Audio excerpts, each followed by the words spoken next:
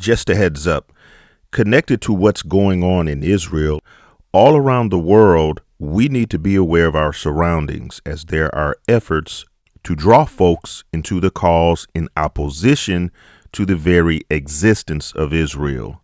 It's under the guise of oppression, and we all know that nobody wants to be oppressed. But deeper than that, this is what sums it up within a single verse. Psalms chapter 83, verse 4. They have said, "Come and let us cut them off from being a nation, that the name of Israel may be no more in remembrance." That's what this is about. It's not about peace.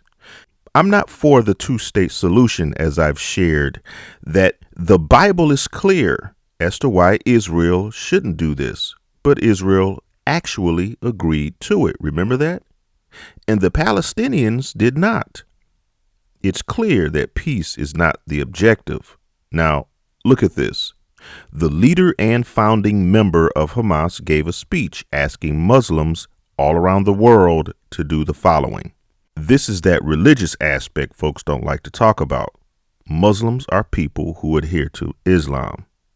This is what this founding member of Hamas is encouraging. Number one, to show anger, especially today, Friday the 13th, in Muslim countries and also among Muslim diaspora around the world. He called it the Friday of Al-Aqsa flood. He said this will send a message of rage to Zionists and to America. There's that reference to that mosque on the Temple Mount. I've shared this pic in a previous video. And just to be clear, the Al-Aqsa Mosque and the Dome of the Rock are two separate buildings up there on the Temple Mount. When we see shots of Jerusalem, what do we see most of the time? The Dome of the Rock. But that mosque is up there too. Now, there's a call for all Muslims around the world to carry jihad by their souls, to fight and to be martyrs for, here it is again, Al-Aqsa. He wants them to spill their blood on the land of Palestine. We are asking for your blood and souls to be sacrificed for Palestine. These are serious requests to turn this into a religious struggle. Watch this real close and pray that the Lord foils the plot of the enemy. There's a claim of oppression and occupation from Palestinians, and to my knowledge, this whole time, it has never been about the religion of Islam. I've shared clips within the Al-Aqsa storm video that points to instances where it could easily be perceived that way. And this is why it is a very delicate situation. A call that involves the taking of innocent lives is certainly a sign of desperation. I want to share some highlights from an interview with Michael Balboni, a former New York State Homeland Security advisor. On the potential threat, he says, the thing people are most concerned about is the call for bloodshed. Balboni stressed that there have been calls for a day of jihad before, but he said this is a different set of circumstances. It is an incredibly emotional time, he said. And so what you're going to see is that people are very, very skittish about this, and they're nervous. Balboni also stressed the importance of maintaining calm. Furthermore, he said, if you study in the past types of terrorist attacks, what you realize is that it doesn't just happen overnight.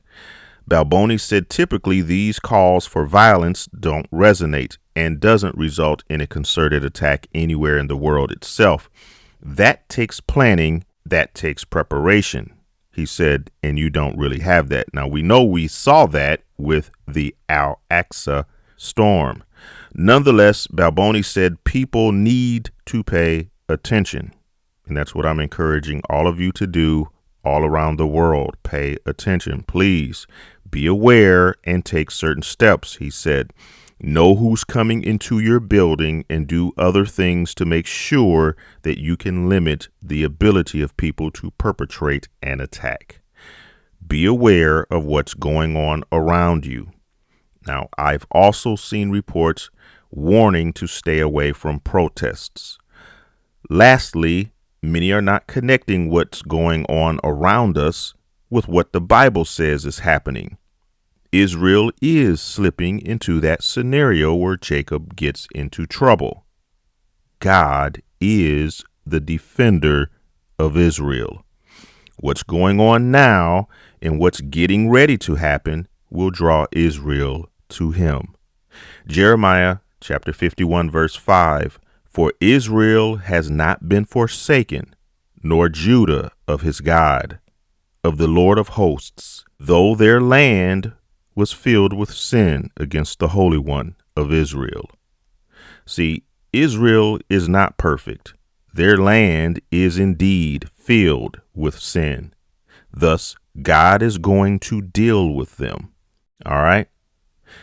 Be comforted by these scriptures. 2 Timothy 1:7, for God has not given us the spirit of fear, but of power and of love and of a sound mind. And also Psalms 91 verses 1 and 2. He that dwells in the secret place of the Most High shall abide under the shadow of the Almighty.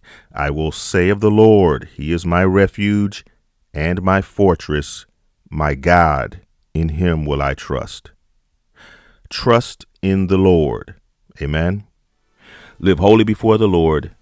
Love y'all. Shalom.